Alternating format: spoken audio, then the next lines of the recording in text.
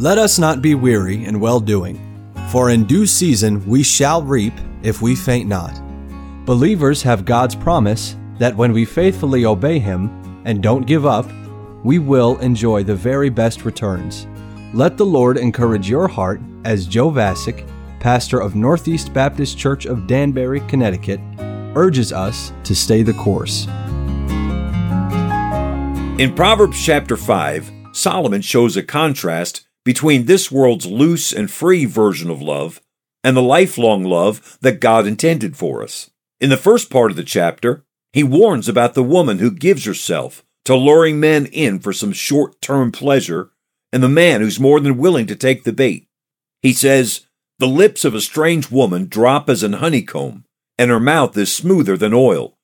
But her end is bitter as wormwood, sharp as a two-edged sword. Remove thy way far from her, and come not nigh the door of her house." Next, Solomon presents the pleasure of lifelong love.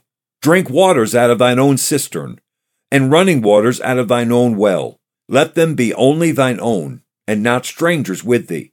Let thy fountain be blessed, and rejoice with the wife of thy youth, and be thou ravished always with her love." The popular culture is constantly trying to persuade us of what a wonderful life it is to have multiple partners. They try to convince everyone that the life of one-night stands with strangers is normal, acceptable, and fulfilling, that it's a drag to be tied down.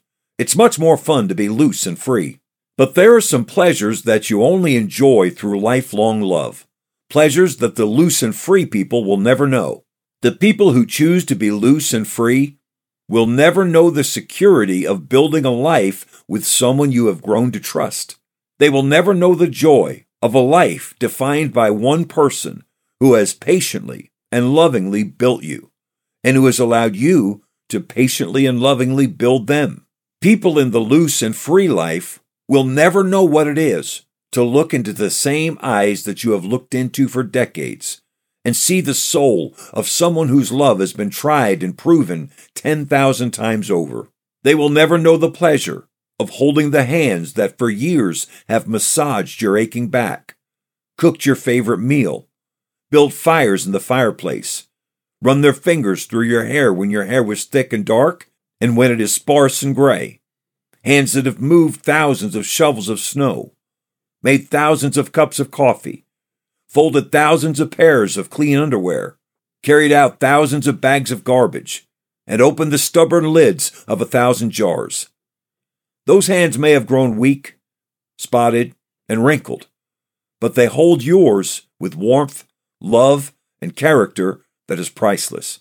The loose and free crowd spend their lives wishing and searching for that which only faithful couples have, the extreme pleasure of really knowing and loving another person, and having them really know and love you, knowing each other's dreams, favorites, likes and dislikes, your opinions, philosophies, pet peeves, and jokes, knowing each other's stories, struggles, quirks, appetites, and habits, each other's moods, strengths, weaknesses, fears, thoughts, talents, preferences, and hang-ups, sharing memorable days and experiences, raising children together, buying a house together. Those who choose lifelong love have someone with whom to share every element of life, good and bad, difficult and wondrous. The loose and free people will never know the bliss of hearing the one voice that never ceases to thrill your heart, that always calms your soul, that reminds you of why you keep going, the one voice that says your name like no other voice does, the voice that you've heard hundreds of times both apologize and forgive, tell dumb jokes and speak profoundly, and say things that only your ears will ever hear. The voice that says, "You're home, no matter where you are."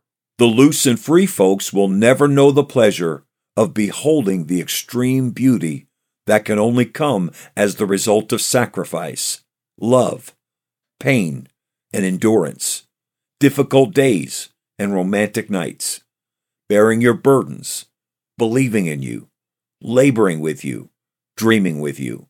When he says, "You're the most beautiful woman in the world," he means it. because he's telling you that he sees an adorable, gorgeous, glamorous lady that you don't see when you look in the mirror, and that nobody else can see, because nobody else knows the true beauty of every element of your person. Nobody else knows your heart, your soul, your life. No one else's beauty can possibly compare to yours. When she says you're the strongest man in the world, she means it, because she's seen you win the battles that no one else even knew you were fighting. She's watched you persevere during countless defeats. She's watched you overcome weaknesses and fears that you never told anyone but her. And she sees those strengths every time she looks at you. Nobody else's strength can possibly compare to yours. The people who choose to live the loose and free life will never embrace the body of a trusted, proven, faithful, enduring, lifelong partner and friend.